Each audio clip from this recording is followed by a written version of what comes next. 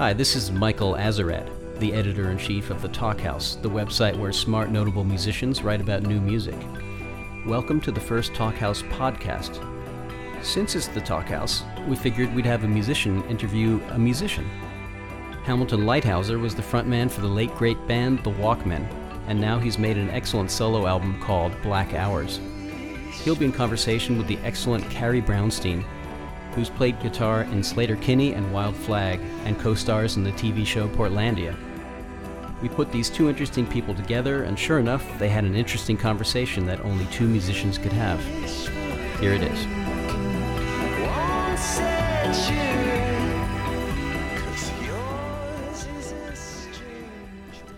So I guess Michael didn't say like I needed to do one of those official intros, but I guess we should introduce ourselves. Okay. Right? I think that sounds good, yeah. Okay, so this is Carrie Brownstein. I'm in Portland, Oregon, and today I'm talking to Hamilton Leithauser. Oh, sorry. Okay. No, you should do it. I'll start over. Hi, this is Carrie Brownstein. I'm in Portland, Oregon, and today I'm talking to Hamilton Leithauser. Hi, I'm in New York City. Hi. So we're here mostly to talk about your album, and I think we're sort of allowed to talk about whatever, but you've played at Joe's Pub recently, right? Mm-hmm. And I listened to that show, and everyone's sitting, which I guess is normal. How is that for you? Is that how often have you played in front of a seated audience? We've done it over the years. I really like it, actually, because, we've done so many sort of rock shows in our lives where there's all the guys down front are drunk and, slam dancing or whatever. Mm-hmm. And there's something dignified about I feel like when everybody's sitting down, your slow songs really take on a lot more weight and become a lot more fun and palatable, maybe. Because maybe when you're, standing there in the crowd, you don't want to listen to the slow stuff. And that's always sort of the more fun stuff for me to play. Maybe just because I've done a lot of the other stuff in my time. But I'll ask you all the same.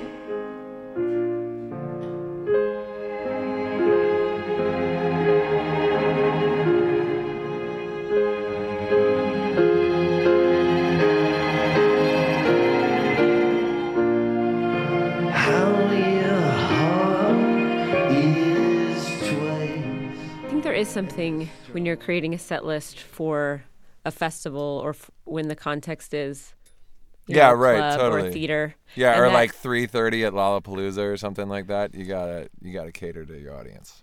Exactly. And when you do put the slower songs, which I do think are more rewarding to play than to listen to sometimes, you have that awkward consciousness, I guess, when you're playing, knowing you feel like it's taking too long, even though it's a song that you love. Right, totally. That's just panic or something.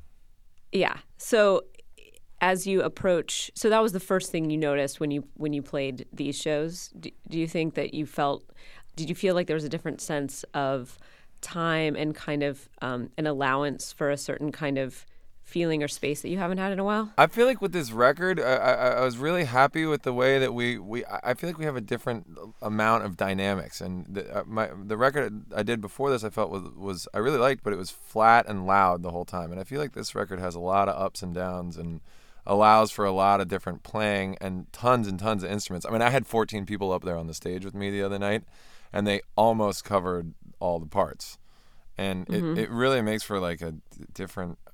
Everything feels different. I mean, I think that the slow stuff really works, and the sort of rich sound that comes from just having a few different things playing was the most fun thing for me.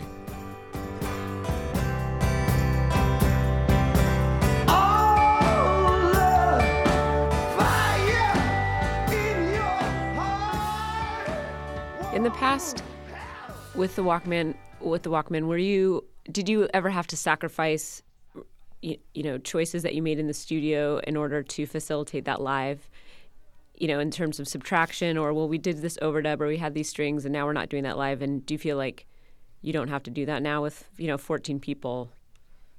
Well, I mean, I don't know how long I'll be able to afford to pay 14 people. Uh-huh.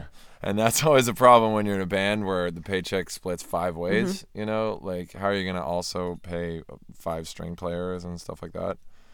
I always felt like we did a pretty good job of recreating our studio sound. I mean, we were the band of 5 guys. We didn't use all that many overdubs. And we used to bring a horn section on tour with us.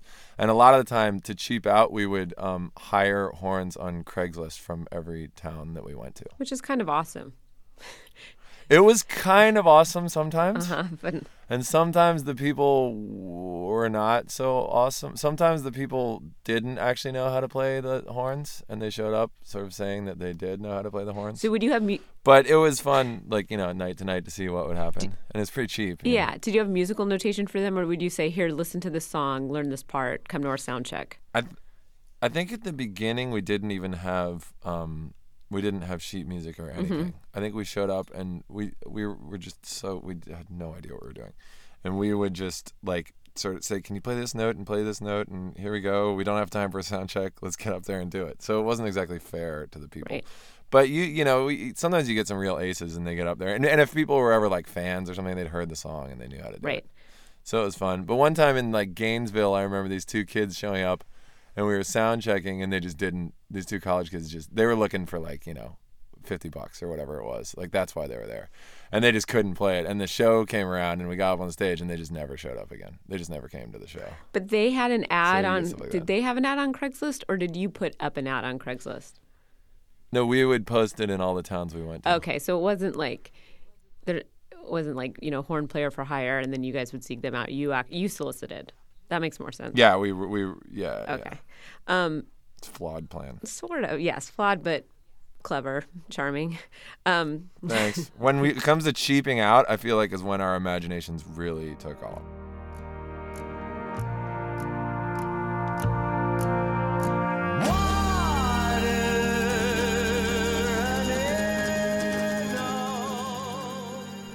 Bands are weird like that. You know, like you think of people that have to make consensus decisions, and it's so stifling, I think, because basically no has the most power. So right, of course, you can have everyone. It's infectious. Exactly, and it's so frustrating because it's never majority. It's just the one person feels uncomfortable or doesn't want to do something, and then that informs you going forward. And yeah, or they haven't had lunch yet. Right. And that's it can be arbitrary. Like low blood sugar, got in a fight with someone on the phone the night before, and all of a sudden it's like, well, we're not doing that. And that can be a very frustrating dynamic. So now you're not in that situation. Do you like sort of being the boss, or is there something about it that now feels like there's not enough limitations? Because sometimes those limitations, having to sort of buck up against something and clarify your decisions. Totally. Well, you know, I really like working with other people. That's the sort of ironic thing. I really do. And on this record, I did work with other people. And I think maybe for me, it wasn't necessarily about just escaping other people and being my own boss. It was more about maybe just escaping our particular situation and our lineup and what I felt was like kind of our tried and true machine, which I really liked, and all the guys are my best friends and actually my family, and we all get along great. But maybe we sort of saw it as like, which way do we go from here? We've done so many records together with the 5 of us, and we've called in a producer now, and we've sort of tried all these different things. And we all live in different cities, so sometimes you're just writing a song by yourself or over email with one other guy or something, and you think, why would I bother? This is done. Why would I bother? If I want to finish this and make it different, I should do it. Maybe it should just go into an outside place. So that's sort of why we're doing it the way we are now. Time to swing again, Alexandra.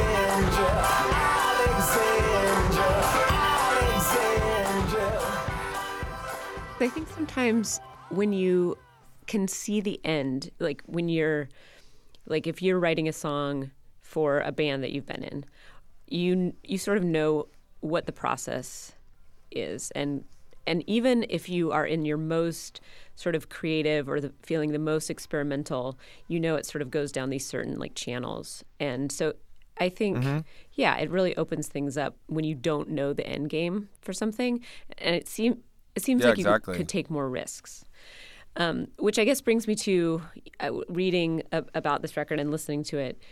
It does seem like you are listening to, artists that I would, categorize as crooners, whether it's like Sinatra or Nat King Cole. Did you purposely listen to different music, or was it just that you allowed yourself to sort of bring that world into these songs? I think I had been listening to that stuff for a while, but I think when I got one of those MIDI keyboards, I'd never had that before. I know that everybody has them in the world to make electronic music, but I just got my first one. And knowing that it was me and this microphone and this 8-track, and knowing I had to bring this from beginning to end, I realized I got to get into writing all the instruments. In the Walkman, I didn't do that. We had all the guys working together. And here I started writing string parts. I thought, I don't want to do big bass and drums to start. I don't want to rock. I don't want to put big guitars on everything to start out. So you do a song like that first song on my record, 5 a.m., is like a vocal string song, and then the band and everything falls in at the end. And that was just, I didn't even know if the band was ever going to happen or not. But it all started from a point where I thought maybe I can make non-rock and roll music. If it's just me, maybe I can make non-rock and roll music like, Frank Sinatra. Don't chase the crowd, 'cause I'm right here. There is just this levity on this album, and kind of just like an openness, and I would almost characterize it as like this gratefulness. And I also heard it in the live show too, like just like that you're really approaching something that feels new and sounds exciting to you. Well, good. Yeah, I mean it did sound exciting to me. It felt like free, but not in the way that I felt. Being with the band, I was always happy with the band, but there was a feeling when you're exactly what you're saying, like that there was a inevitability, or like you knew where something was going to go if you went into the same line.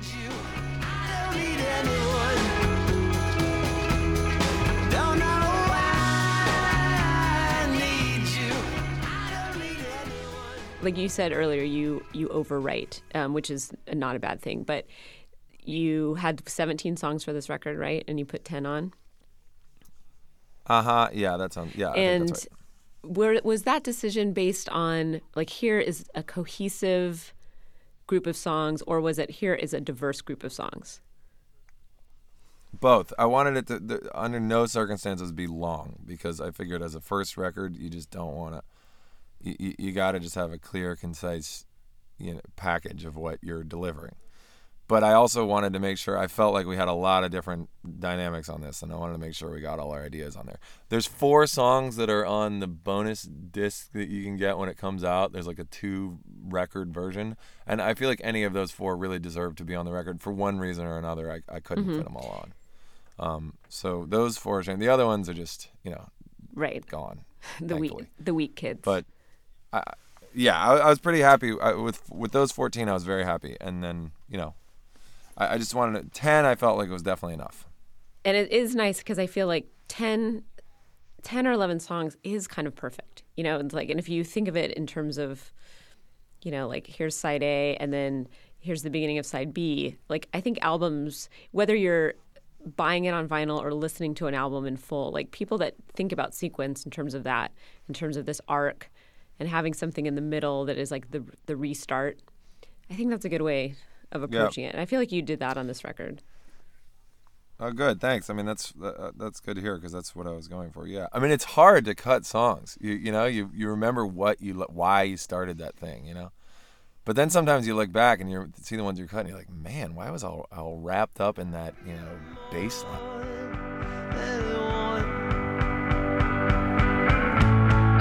Show me the men who would have shown more. Do you have without the sort of input of bandmates, did you have somebody that you trusted in terms of like, hey, what should be on this record? Well, I I know you worked with people. I worked with two guys actually, yeah, and I trust them a lot, and they're invaluable. I mean, they're a huge part of this and that was record. Richard and Rostam, right?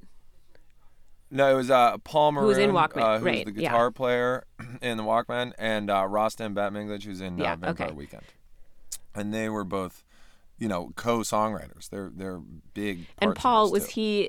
he sent you? Is that kind of one of the early impetuses that he sent you, was like a piano song, and you guys sort of? Yeah, we had a system going. He lives in New Orleans, and we in the later days of the Walkmen, when everybody sort of moved away, we had developed kind of a system of going back and forth over email with each other with ideas, and it had worked out pretty well. And by the time the Walkmen had decided to do our separate things, he and I had like 4 or 5 things in the pipeline, and I thought, that took like 8 months to get those 4 or 5. Like, I don't want to give up that amount of work just because it's like a little awkward.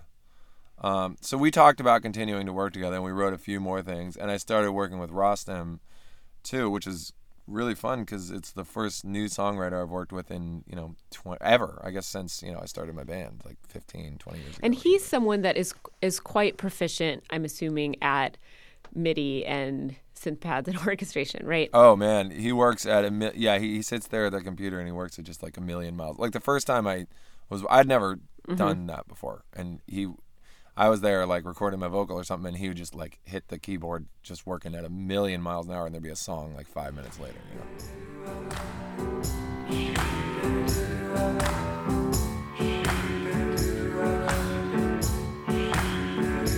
As long as I can keep. Did your relationship with Paul, was he also able to approach like this record? Do you feel like he felt also an openness, like, oh, now this vocabulary can be expanded and let's approach things differently? Because I think, hiring new musicians was very exciting. I mean, we basically, when we had our lineup, just thought about who would just be the greatest people we could get. And the first people that came to mind were the people that were playing with me at Joe's Pub the other night, and the people that made it on the record, and they're friends, but they have their own bands, and we were so lucky that the people said yes. And so you get someone like Morgan Henderson in there, who I had met when we toured with the Fleet Foxes, and he can just make anything sound good. So you can sort of just like turn him loose in the studio, and then before you know, things sound a little bit like the Walkmen when I'm playing the guitar and singing and Paul's playing the guitar. Then you get Morgan playing the marimba or something, and you can just turn my guitar off, and it's just it's so great to be able to really make something that seems different. I loved it, and I think your voice sounds beautiful on this record. And well, thanks very much. On the Joe's Pub show, which I think they're going to insert some of that music into this podcast. I had no you voice. had no voice, but I will say Nothing. I loved that, and I know it's frustrating as a. Well, first of all, I guess I want to ask, like, when you're performing, you know how there's always that thing of like, oh, that show felt amazing. Like you have this great show, and then someone, like your sound guy or whatever, is like, oh, actually, that was not a good show, or or like some friend is like, oh no, this was too loud, or the cymbals were shitty. Right. And then there's the other thing where like the show feels kind of bad or stale, and then everyone's like, oh, that was amazing. And what do you prefer? Well, it's always nice to be pleasantly surprised, right? I mean, I've probably had a lot more of the other, like, experience. I don't know. Our sound man's a real sourpuss, so I've experienced that a lot. Where you're like, great show, and he's like, actually, it wasn't. Yeah, I mean, I know that's every show for the Walkmen. Listen to voices, took them too hard. Oh, is it easy to get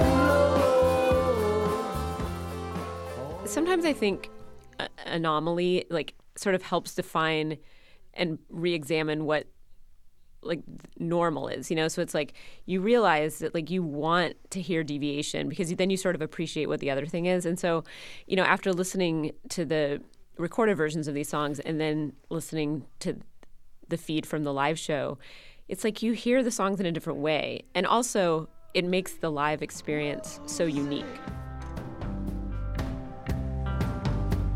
Strength enough for yesterday. Oh, tomorrow's always on its way. I'll always love you.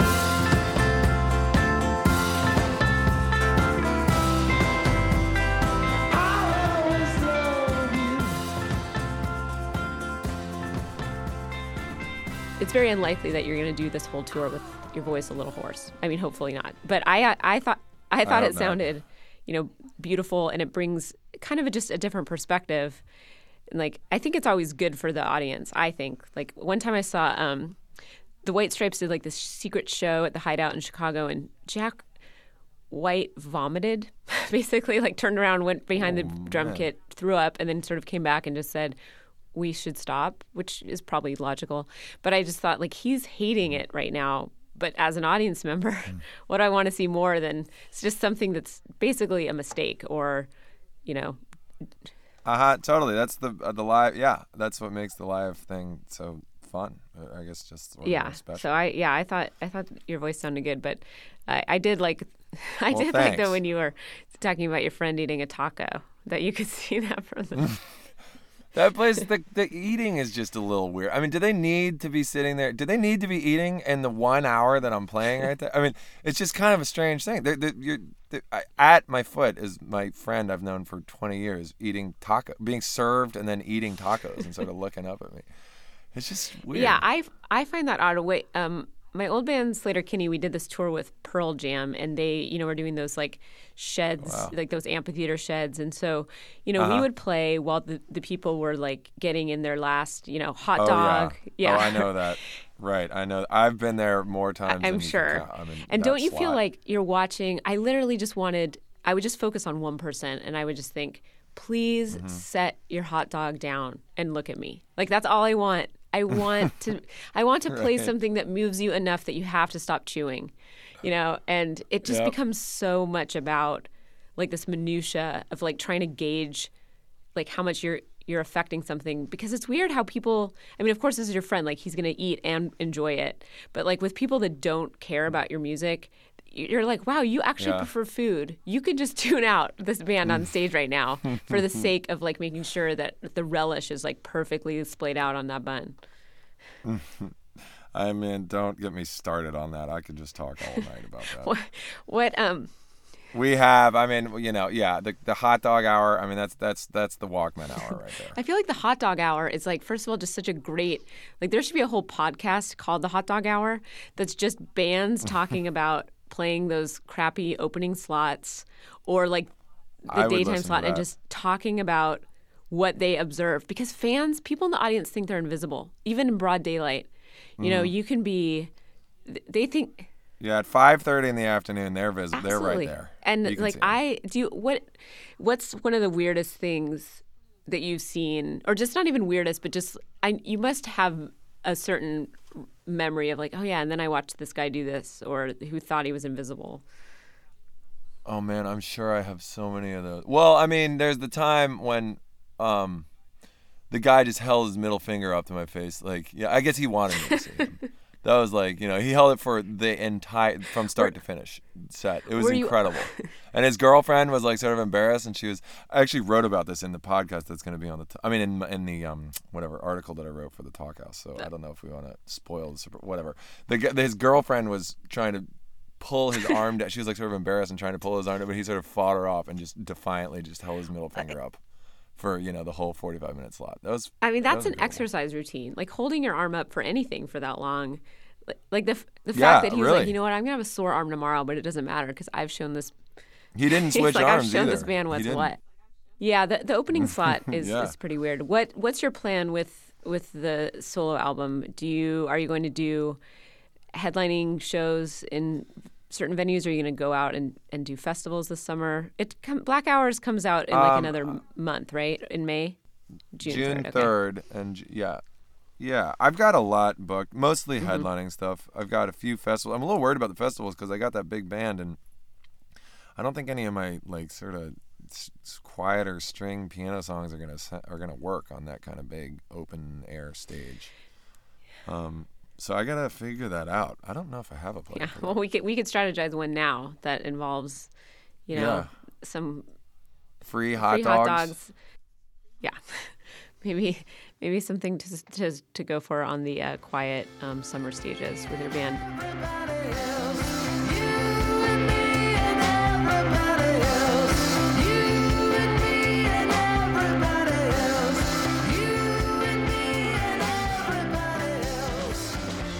And you're at Vox, right? And what was Yep. what? And did you like recording there? Did you pick that place, or did somebody recommend it, or how? Rostam recommended it to me. Vampire Weekend had just done their last record there, and it's like a semi-private studio, so he knew the owner and got me in the door. The place is incredible. I couldn't recommend it. And where did you live while you were there? Did you stay in a hotel for weeks, or?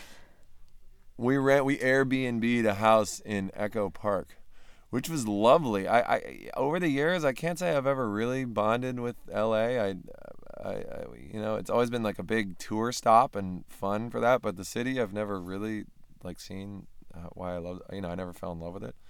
But we really had a civilized lifestyle, and I really came to like it. Yeah, I feel the same way about LA. I think You I spend do much time every there? once in a while, and I'm about to go to work there for a while, and I'm doing Airbnb as well. We're basically doing an ad for Airbnb now, unless, but that's fine. No, that's fine. Yeah. But do you? It's a good service. Good service. Did you read David Byrne's book, How Music Works, by chance? I did not. No, Well, I'd it's a like great to. book, but he talks so much about, music being sort of created out of site specificity. It's sort of like depending on where people rehearse, or shows have to change, or sounds change because of the venue that it's played in. And I always think of like cities are sort of the ultimate like space like that. Did sort of with LA as like the final, like the veneer at the end of the record, do you feel like it had any impact in terms of like a certain kind of shimmeriness, or do you know what I mean? Or did you feel like the sensibility of the record had come alive somewhere else, and then this was just recording? I felt like that studio was had a huge role in what we finished with. It was this, like, coincidentally, it was this place where Nat King Cole and Frank and Fred Astaire and all these guys used to warm up their voices before they went across the street to CBS CBS Radio. And it was this room that it was built in like the 20s, and the guy has kept it exactly like that. And we were going in there hopefully doing songs that were inspired by that and these big orchestrated things, and it was sort of like a magical coincidence. The city itself, I don't know. I don't know. That's a tough. It probably did, because we were having such a nice time being there, and maybe that's why we had a great time, that helped us have such a fun time making the record. I don't know. I mean, people have always asked me if New York has been an influence on the music I make here, and I don't know the answer, but I just do know that I've never been able to write music anywhere else. Maybe the city is the thing that makes you neurotic enough that I can't stop writing music or something, and I worry that if I move away, I wouldn't be able to do it anywhere else. But I've never been able to specifically put my finger on what, how it, it's a big, I don't know. When you're actually living in it, it's kind of hard to see how the direct connection would work.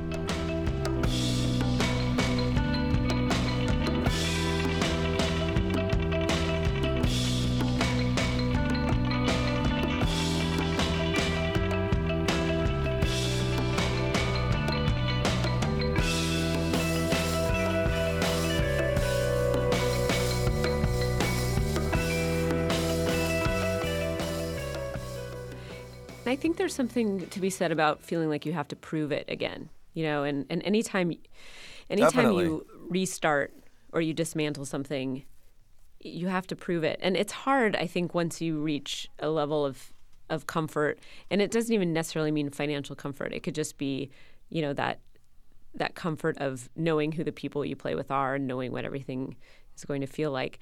And writing from that can be very detrimental, I think, trying to create from that place. And also, I think from an audience perspective, they start to have those same assumptions of like, this is what you're capable of. You'll never defy our expectations in any number of ways, which feels so disheartening. Like that it's almost like a gutting feeling. There's nothing that makes you feel older than just feeling like somebody knows what you're capable of and that you'll never go outside that box. Right. It just loses all of its excitement. It's just gone. The reason you started. And there's something I think there is a timelessness to redefinition. But in order to really redefine, I think you have to make people a little bit uncomfortable. And I think as much as people were sad that the Walkmen broke up and probably made them feel uncomfortable, it's like you're kind of forcing them to look at you in a new way, which I think can only be good. I hope so. Well, I guess it could be bad too, well, right? It could go, well, I don't know. It's definitely on any stability we may have had is, it definitely feels like wide open. Yeah, but I think undermining yourself as an artist is an important part of the process. I agree. So maybe we should end there with you not knowing whether it's going to be good or bad, but I predict it will be good. Well, thanks very much, Carrie. It's really nice to meet you. I'm a really big fan of your show. And so thanks, Hamilton. I'm a fan of your music, and I think you have a wonderful voice, and I think that Black Hours is a beautiful, beautiful album. Thanks. All right, well, take care, and you too. Nice to meet Talk to you later. Okay, Bye. see you later. Bye-bye.